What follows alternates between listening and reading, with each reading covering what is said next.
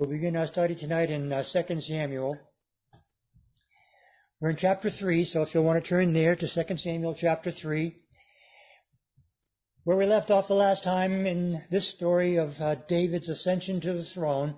He now is the king over Judah, the one tribe, and Saul's son Ishbosheth was appointed by Saul's general Abner to be the king over all of the rest of the tribes of Israel. And he's not really a very strong individual, apparently, and Abner is the one who primarily is in control of things in the northern tribes, and we see that more and more as we move forward. But some very tragic things are going to happen in these passages that we'll be looking at tonight, and it seems as though there's all kinds of deviations from what we might plan whenever we think that we've got God's will certainly before us, and we know that He's going to be acting in such and such a way. But as it turns out in David's life, and it turns out that way, I believe, in most of ours, it doesn't always work out exactly as we thought, but it always works out exactly as He intended. So keep that in mind as we go through these passages. There's a bit of gore and unfortunate situations that will be spoken of here, but there's also some very positive things that we can pick out as well. So here we go, chapter 3, 2 Samuel, beginning with verse 1. Now there was a long war between the house of Saul and the house of David, but David grew stronger and stronger, and the house of Saul grew weaker and weaker. So you see this one simple verse that's indicating that the northern 10 tribes are not united. They don't seem to be able to defend themselves against some of the things that would be happening in their territories. Perhaps the Philistines were still very, very strong and still attacking many of their villages.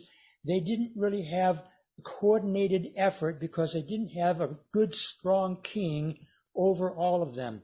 And as David is continuing to increase his strength in Judah, and he is successful in defeating those Philistines who would raid the territory of Judah, and he also was actually moving against the armies of Saul who were trying to keep him from taking more territory. So it was a very difficult time, and it was a very uncertain time for David.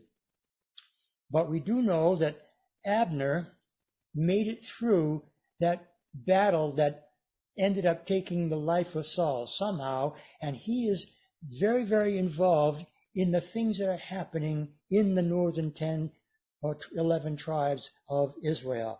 So verse 2 says, sons were born to David. This is kind of a deviation from that story, and the author does that from time to time, kind of interjecting certain things that may not really actually play into the story necessarily, but it's information that he chose to fill in at this particular juncture in the writing of chapter 3.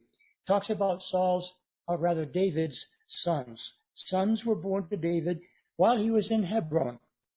His firstborn was Amnon by Ahinoam the Jezreelitess. His second, Chileab, by Abigail, the widow of Nabal the Carmelite. The third, Absalom, the son of Maacah, the daughter of Talmai, king of Geshur. The fourth, Adonijah, the son of Haggith. The fifth, Shephatiah, the son of Abital. And the sixth, Ithream, by David's wife Eglah. These were born to David in Hebron. 6 boys. There were some probably daughters as well.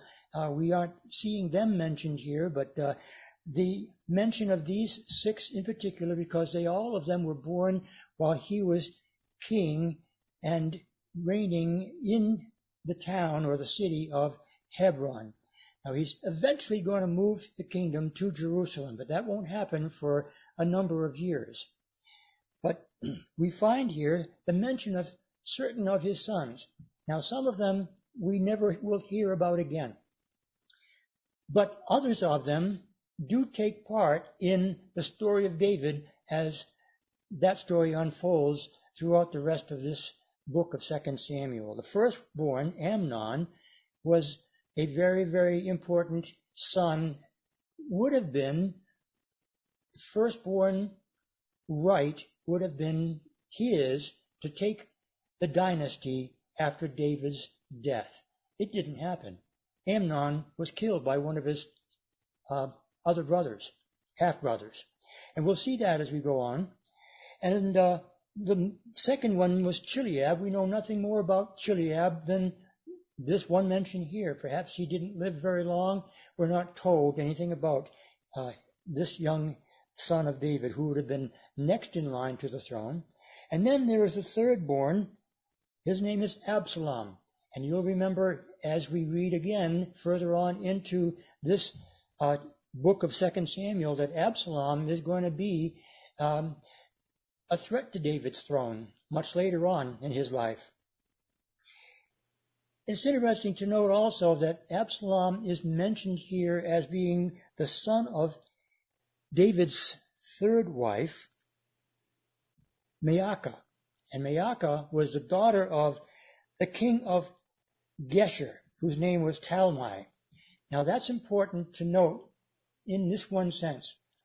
We're not exactly sure when she became his wife, but we do know that David, when he was raiding the villages while he was working basically for the Philistines under the king Achish of Gath, he raided all kinds of friendly communities to the Philistines. Among them were the Geshurites.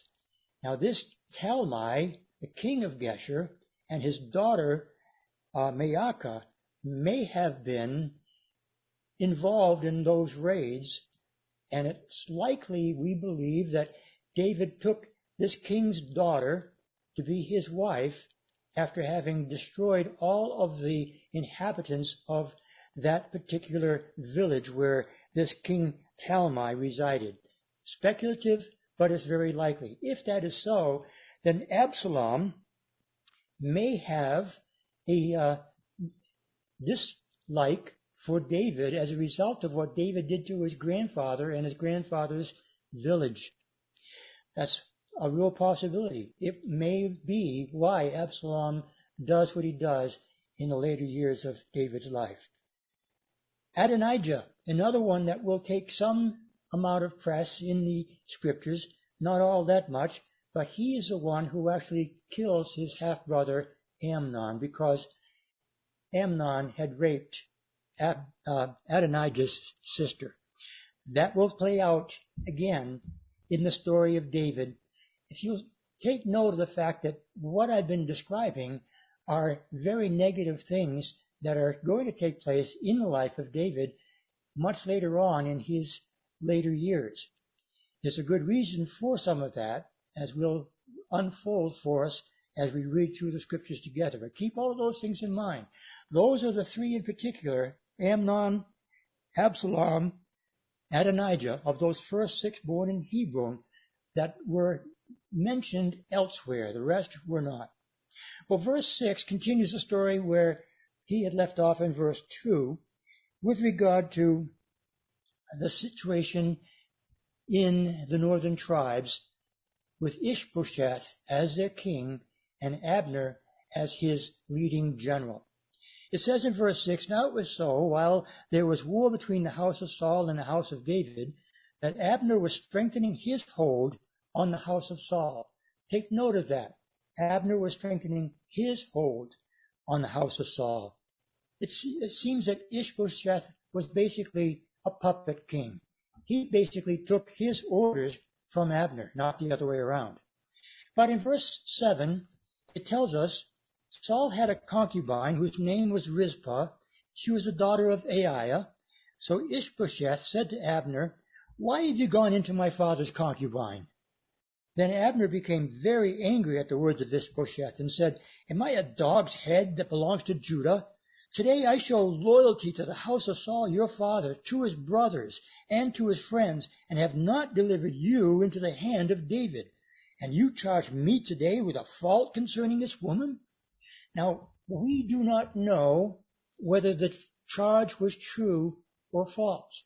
We only know that Ishbosheth had charged Abner with a very grave sin, that of taking the concubine of Ishbosheth's father Saul and having laid with her according to Ishbosheth's argument. That would have been a very big slap in the face of Saul, even though he was already dead. Saul's family would have been insulted by such a thing, because though Saul was dead, the concubines of the king would have been untouchables. They would not have been any way, shape, or form available to anyone other than Saul or his designated heir. That apparently was not done, and if it is indeed so that Abner did take part in such a thing, it would have been a very, very bad stain on his character. But he doesn't really say yes or no to the accusation. His response is, hey, look what I've done for you guys. Look what I've done for the house of Saul. And I haven't delivered you, Ishbosheth, over to David. But since you're accusing me of this terrible thing, I'm not exactly sure that that's going to be very likely to continue. And that's pretty much what Abner goes on to say. In verse 9 it says, May God do so to Abner, and more also, if I do not do for David, as the Lord had sworn to him, to transfer the kingdom from the house of Saul, and set up the throne of David over Israel and over Judah, from Dan to Beersheba. And he, Ishbosheth, could not answer Abner another word, because he feared him. So there you have the situation. Abner has been accused, wrongly or not, he's been accused, and his response is, I'm going to go take care of what I know should have had been done long ago. David, he knew, was God's anointed, and he's saying to Ishbosheth, I'm going to turn over the rest of Israel to David, which is his rightful kingdom, not yours, Ishbosheth. Verse 12 continues and says, Then Abner sent messages on his behalf to David, saying, Whose is the land?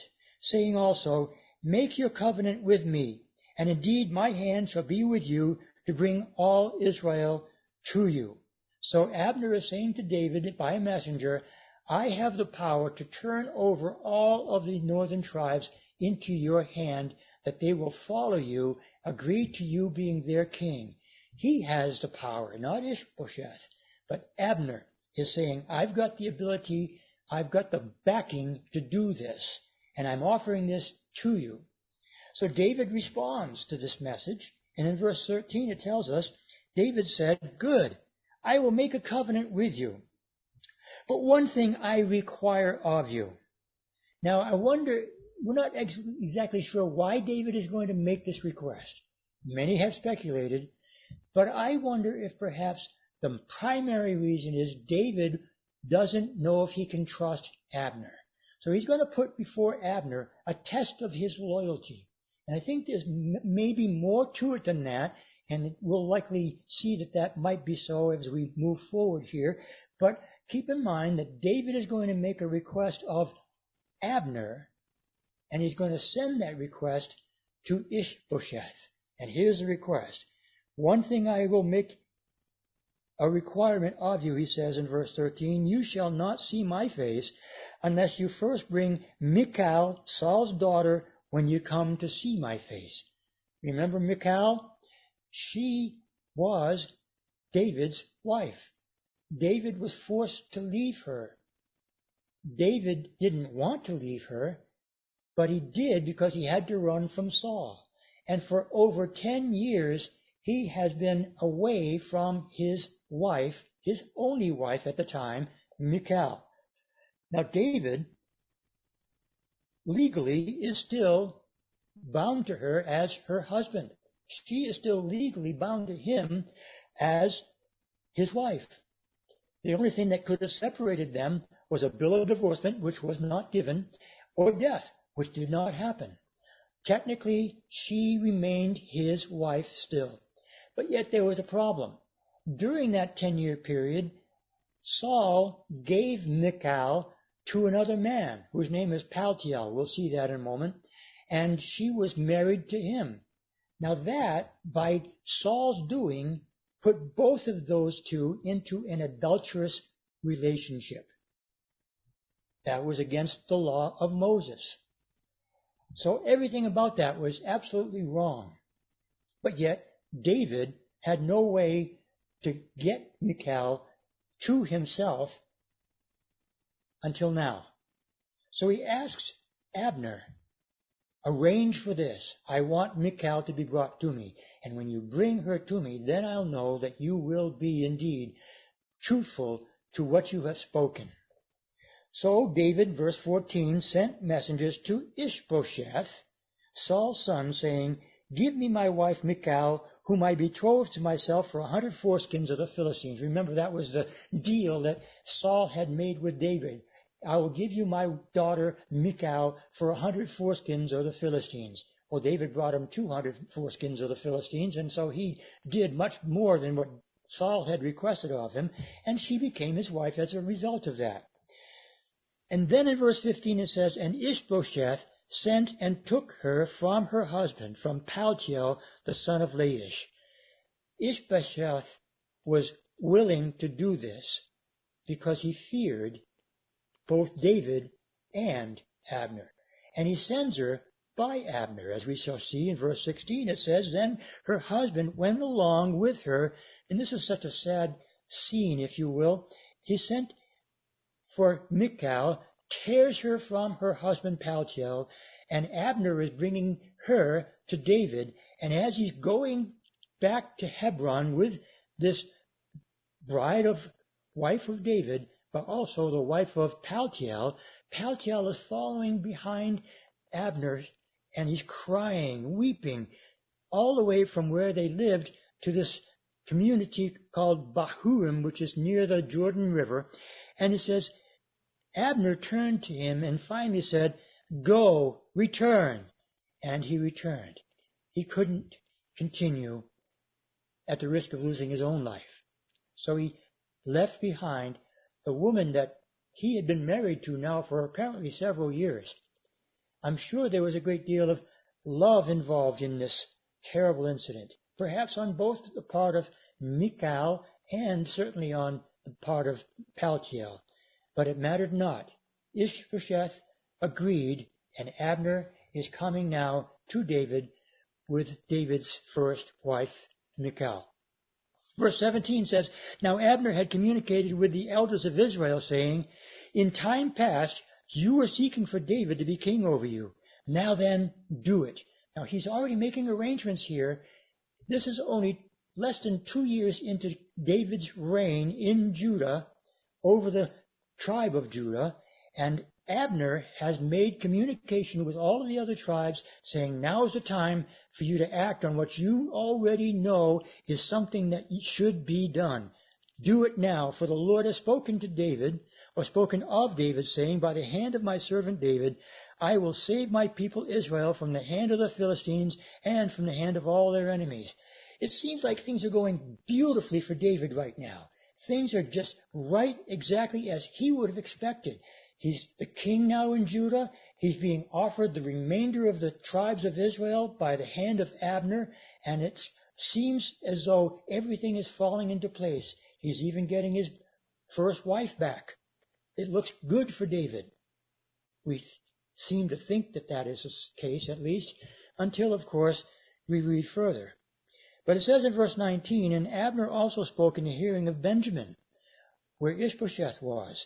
Then Abner sent also, and went to speak in the hearing of David in Hebron, all that seemed good to Israel and the whole house of Benjamin. They all were in agreement. Yes, we'll do this thing.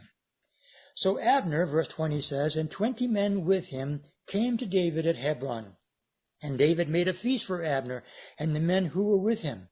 Then Abner said to David, I will arise and go and gather all Israel to my lord the king, that they may make a covenant with you, and that you may reign over all that your heart desires. So David sent Abner away, and he went in peace. They made a covenant agreement. It was a done deal. Everything was locked in place, ready to go. The people were going to be behind David, and once finally that has been accomplished, the entire nation will be under one king, the rightful king, God's chosen king. It's a great day in David's early years as king of Judah. However, Joab wasn't there. And remember Joab's issue that he had with Abner? We read about it the last time. It was Abner who had killed Joab's younger brother. In a battle, he defended himself. It wasn't that he was murderous. It was in self-defense that he killed Joab's younger brother. Joab would not forgive Abner for this, as we will see. But Joab wasn't there. It tells us here in verse 22, at that moment the servants of David and Joab came from a raid and brought much spoil with them. But Abner was not with David in Hebron, for he had sent him away and he had gone in peace. And when Joab and all the troops that were with him had come, they told Joab, saying, Abner the son of Ner came to the king, and he sent him away, and he is gone in peace. That phrase, gone in peace, is now mentioned 3 times here. There was absolutely no reason for anybody to be upset until now. Verse 24 says, Then Joab came to the king and said, What have you done? Look, Abner came to you. Why is it that you sent him away and he is already gone? Surely you realize that Abner the son of Ner came to deceive you, to know your going out and your coming in, and to know all that you are doing. He's saying to David, David, you've done foolishly. Now that's the general of David's army speaking to him in a very, very harsh and rude manner, certainly not becoming of a servant of the king. But remember, he is David's nephew. They're related. And perhaps he feels the liberty to speak to David as a man to man instead of servant to king. But in any case, it tells us in verse 26, when Joab had gone from David's presence, he sent messengers after Abner, who brought him back from the well of Sirah, but David did not know it. He's doing something secretly behind David's back. Now this is the mind of a man who is on a mission. And it's not a good one. Verse 27 says, Now when Abner had returned to Hebron, Joab took him aside in the gate to speak with him privately, and there stabbed him in the stomach, so that he died for the blood of Asahel, his brother. The avenger of blood. There is a place in the scripture where anyone who has a relative that has been murdered can avenge that murder, and that was the avenger of blood arrangement that God had made in the law through Moses. Now, it had to be a legitimate murder. And in order for that to be confirmed, there were 6 cities set up throughout all of Israel. They were called cities of refuge. Hebron was one of those 6 cities. Anyone who had committed murder or even accidental killing of an individual could escape to one of those 6 cities, and he would be protected until a judgment could be made. As long as he remained in that city, the avenger of blood could not come after him. However, if he left that city, then the avenger of blood could take it upon himself to kill that one, and it would be accepted. Remember, Abner was in Hebron at the gate, inside the city limits. He was in a city of refuge. He did not murder Asahel. He killed Asahel in self-defense in a time of a military encounter. Joab did not have the right of the avenger of blood. And even if he did not have the right to execute this man Abner within the city walls of Hebron. But he did. No regard for the laws of God. Just anger. Completely furious revenge. And he kills him. Afterward, though, in verse 28, we see the results of all of this. When David heard it, he said, "My kingdom and I are guiltless before the Lord forever of the blood of Abner the son of Ner. Let it rest on the head of Joab and on all his father's house, and let there never fail to be in the house of Joab one who has a discharge, or is a leper, or leans on a staff, or falls by the sword, or who lacks bread." David is angry at Joab. It seems very likely that he also demotes Joab at this particular time. We only see that elsewhere in the scripture. We're not told that here. But Joab has done something that David would not forgive him for. And although David himself would not take revenge upon Joab for this deed, he's going to make sure that revenge is meted out. And it happens much later on, after David's death, in the beginning of Solomon's reign. David will have left with Solomon the command to execute Joab after David's death. So verse 30 continues and says, "So Joab and Abishai his brother killed Abner because he had killed their brother Asahel at Gibeon in the battle." So not only is Joab guilty of murder here, but also complicit in that murder, perhaps taking part in the murder itself, was his other brother Abishai. Now Joab and Abishai both would go on to be David's mighty men in the many, many years that David will serve as their king. But David, again, will never forget this act. He continues on in verse 31 to talk about the mourning process with regard to David and how he really felt about Abner. Even though Abner was an enemy to David, along with his king Saul, David counted him to be a great man of Israel, and he treats him so after his death. Verse 31 says, "Then David said to Joab and to all the people who were with him, 'Tear your clothes, gird yourself with sackcloth, and mourn for Abner.' And King David followed the coffin. So they buried Abner in Hebron. And the king lifted up his voice and wept at the grave of Abner, and all the people wept.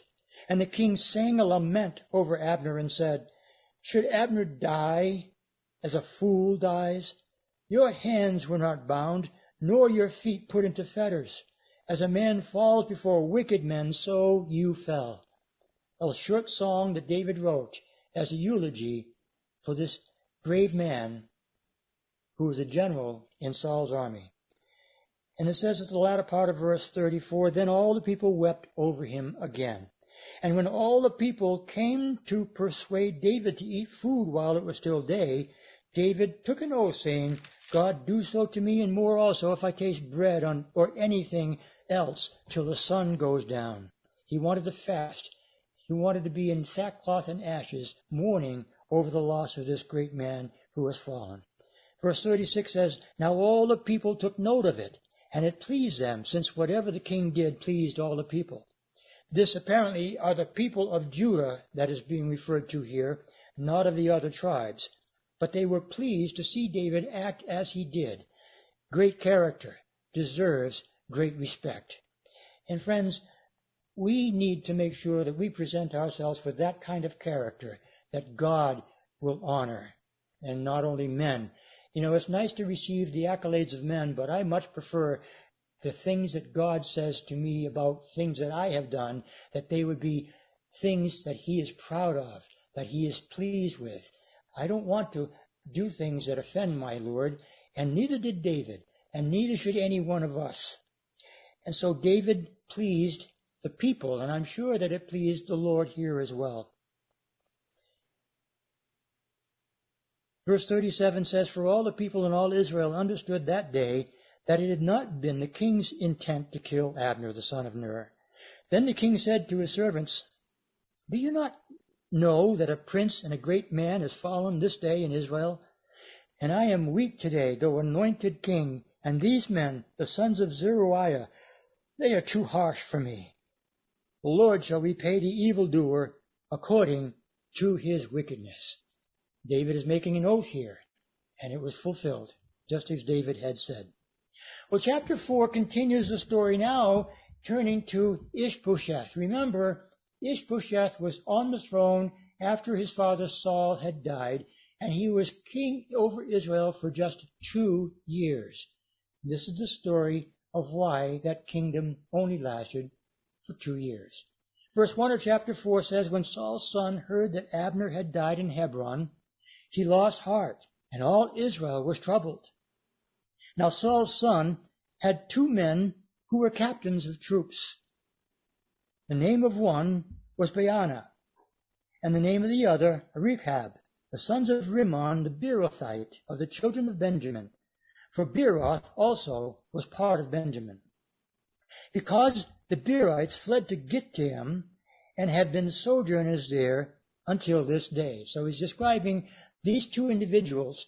They're descendants of the Beeroth peoples who are living in Benjamin, and they are favored with regard to Saul and his son Ishbosheth up until now. And then this verse 4 is inserted here. No reason given. It's just here. Very brief mention of another individual who happens to be a relative of Saul, through Jonathan, Saul's son. Well, verse 4 again says, Jonathan, the Saul's son, had a son who was lame in his feet. He was 5 years old when the news about Saul and Jonathan came from Jezreel, and his nurse took him up and fled. And it happened, as she made haste to flee, that he fell and became lame. His name was Mephibosheth. Now, we are going to hear much about Mephibosheth later on in the text of 2 Samuel. But he really doesn't play into the events that are happening now, with the exception of perhaps the mention of him indicates that there's still somebody as descendant of Saul who might still be available if Israel wanted Saul's dynasty to continue. Perhaps that's why. We're not told, and we don't know really why, again, it's here, other than the fact that his name is mentioned by the Holy Spirit for God's purpose and plan that will unfold later on in the story of David. Well, verse 5 continues on with the story that he started at the beginning of chapter 4 with these 2 sons of Rimmon. Verse 5 says, Then the sons of Rimmon the Beerothite, Rechab and Baanah, set out and came about the heat of the day to the house of Ishbosheth, who was lying on his bed at noon. And they came there all the way into the house as though to get wheat. And they stabbed him in the stomach. And then Rechab and Baanah, his brother, escaped. For when they came into the house, he was lying on his bed in his bedroom. And they struck him and killed him, beheaded him, and took his head, and were all night escaping through the plain of the Arabah. That's in the southern part of Judah, a desert area. They took a very difficult route to escape from those who might chase after them. It's not the most direct route to Hebron, but for them it was the safest. And of course, they took Ishbosheth's head along with them for a very particular reason. They thought they were doing something of great value to David. It says in verse 8, they brought the head of Ishbosheth to David at Hebron and said to the king, Here is the head of Ishbosheth, the son of Saul, your enemy, who sought your life. And the Lord has avenged my lord the king this day of Saul and his descendants. Well, again, Mephibosheth is still alive, and Ishbosheth has been killed, but it wasn't David's intent for Ishbosheth to have been slaughtered in such a way. An innocent man lying in his bed, murdered by the hands of 2 men who thought they were doing right by God and for David's benefit. Well, verse 9 tells us David's reaction. But David answered Rechab and Baanah his brother, the sons of Rimmon the Beerothite, and he said to them, As the Lord lives, who has redeemed my life from all adversity, I didn't need you to do that. God is in control. I don't need you to help God out. And I'm not going to help God out. He did not want to do that. Remember, that's why he didn't take Saul's life the couple of times that he had opportunity to do so. He would not avenge himself against his enemies. He believed God would do only that which was necessary to bring David into that place of being the king over all of Israel in God's own time frame and in God's own way. These men thought they were helping David out, but they were not. Verse 10 says, David speaking, when someone told me, saying, look, Saul is dead, thinking to have brought good news, I arrested him and had him executed in Ziklag, the one who thought I would give him a reward for his news. That wasn't the case at all. David rewarded him, but not in the way that he thought would be the reward. Then he says to these men, how much more when wicked men have killed a righteous person in his own house on his bed. Now this word righteous really isn't a reference to a man of great integrity as you might think of when you think of a righteous man. In this case, the word righteous simply means innocent. He wasn't a man who deserved to die in this way, murdered in his own house, on his own bed, by ruthless men. It was just not what David would have allowed to have happened, nor wanted to happen to Ishbosheth. But because it did, David now is bringing judgment on these two men who have confessed this deed before him. And he says in the latter part of verse 11, therefore shall I not now require his blood at your hand and remove you from this earth? So David commanded his young men, and they executed them, cut off their hands and feet, and hanged them by the pool in Hebron. But they took the head of Ishbosheth and buried it in the tomb of Abner in Hebron. So these are relatively dark days in this early part of David's reign in Judah. Near the end of the second year, now about 2 years have passed. Ishbosheth lasted just those 2 years, and now he's gone. Nobody is on the throne in Israel. Abner, the one who was able to hold all the tribes together because of his power and authority, is gone. The northern tribes are in a situation, a world of disunity and uncertainty. They had already said, we'll do this, when Abner suggested to them that they come and make a covenant with David. Now that these events have taken place, Abner has been killed, Ishbosheth has been killed, the disarray that follows, there are going to be another 4 or so years before the kingdom comes under David's sole reign. It could have happened in the first 2 years, but because of the actions of men, it seems as though it didn't work out exactly as David had thought it was going to work out. And that's why I mentioned earlier that that's the way sometimes God allows for those things that happen in our lives to play out. It may not necessarily have been exactly as you or I had intended or thought it would happen, but it happened. And things do happen, and sometimes when those things happen that are very, very negative, we don't like it one bit. It's a change in our expectations, our hopes, our desires, and we're crushed by it. We're disturbed by it. We're even coming to the place of despair over certain situations that may come upon us suddenly. How is it that God would allow such things as this? Well, listen carefully. It hasn't thwarted God's plan for David. He still will be king. It may not be in the time frame that David had expected, but it's a time frame that God either has allowed or God perhaps intended.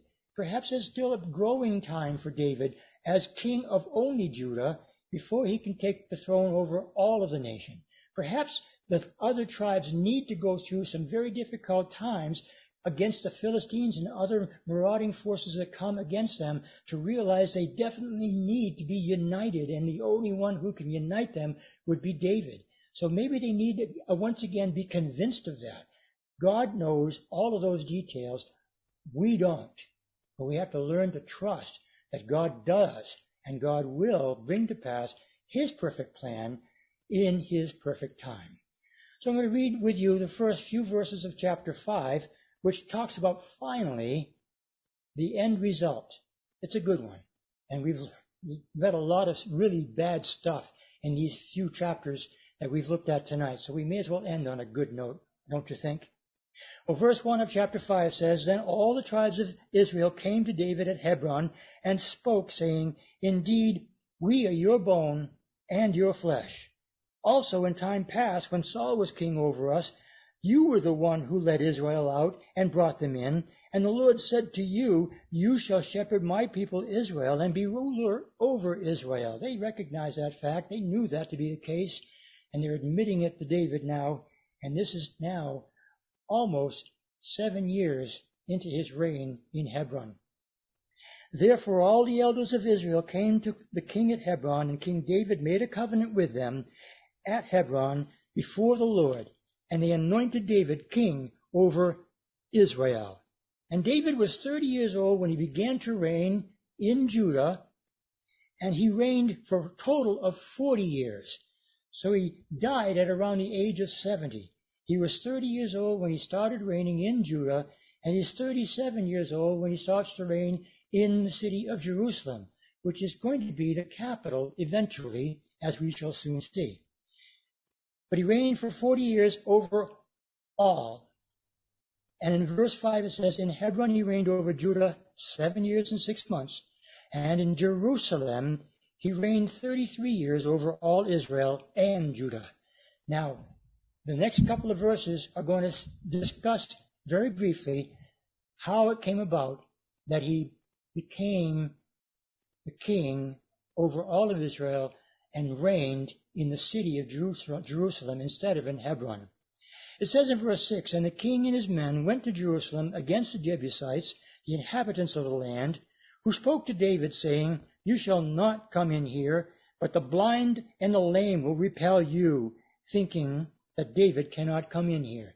It was a well-fortified city. Jerusalem was on a large hillside with the valley of Hinnom on the west, the valley of Gehenna on the east. Huge cliffs. The only access to Jerusalem would be from the north. And it was well protected, well fortified. It was nearly impregnable, they thought. David wanted Jerusalem. You may remember, even before David's time, 400 years before David's time, Caleb took Judah and allowed the Jebusites to remain in Jerusalem because he could not concentrate enough forces together to be able to break through their defenses. And so the Jebusites remained even to David's day as the inhabitants of the one city of Jerusalem. David wanted Jerusalem as his capital, more centrally located than Hebron was to all of the tribes, much better place for him to reign from, and I'm convinced that perhaps, most likely, God had already spoken to David, This is where I want you to reign from, because I have a plan for the city of Jerusalem. Well, he certainly did. But David needed to conquer Jerusalem. And so he comes up with a way of doing just that. He takes note of the fact that there's a spring from which the Jebusites had to get their water supply. The spring was located in the valley of Hinnom, outside of the city walls, in the valley below. How then they did get that water? They had built a shaft from the center of the city of Jerusalem down through that hillside, about 60 feet in length, until they reached the place where the water from the spring fed into a cave that filled up with that spring water, and they got their water always from that spring through that shaft. As it turned out, David discovered this shaft, knew it was there, and so now in verse 8, Or rather in verse 7 it says, nevertheless, David took the stronghold of Zion, that is, the city of David, and this is how he did it. Now David said, verse 8, on that day whoever climbs up by way of the water shaft and defeats the Jebusites, the lame and the blind who are hated by David's soul, kind of a slam against the Jebusite statement that they made earlier, he, the one who does this, shall be chief and captain. Therefore, they say, the blind and the lame shall not come into the house. Then David dwelt in the stronghold and called it the city of David, and David built all around from the Millo and inward. They conquered the city of Jerusalem. We're not told here in this passage who it was that managed to do this great, very, very valiant deed. But we're told elsewhere. Perhaps you can guess. It was Joab. And Joab had already lost favor with David, remember, but because of David's oath here, whoever climbs up by way of the water shaft and defeats the Jebusite shall be chief and captain. Then he had to appoint Joab, who did just that very thing, to become, once again, his chief and captain of all the hosts of all of Israel. And it was so until David's death. Well, that's where we're going to end tonight. There's so much more. I'm glad we were able to end on the positive note where David now is king over all the tribes and now reigning from the city of Jerusalem. So much more that David wants to do, wants to accomplish. He's already begun a building project we've just seen, but there's much, much more that he intends or desires to do, some of which he will not be able to do. But we'll get to that as we move forward in our study in this great book. Grace and peace. God bless you all.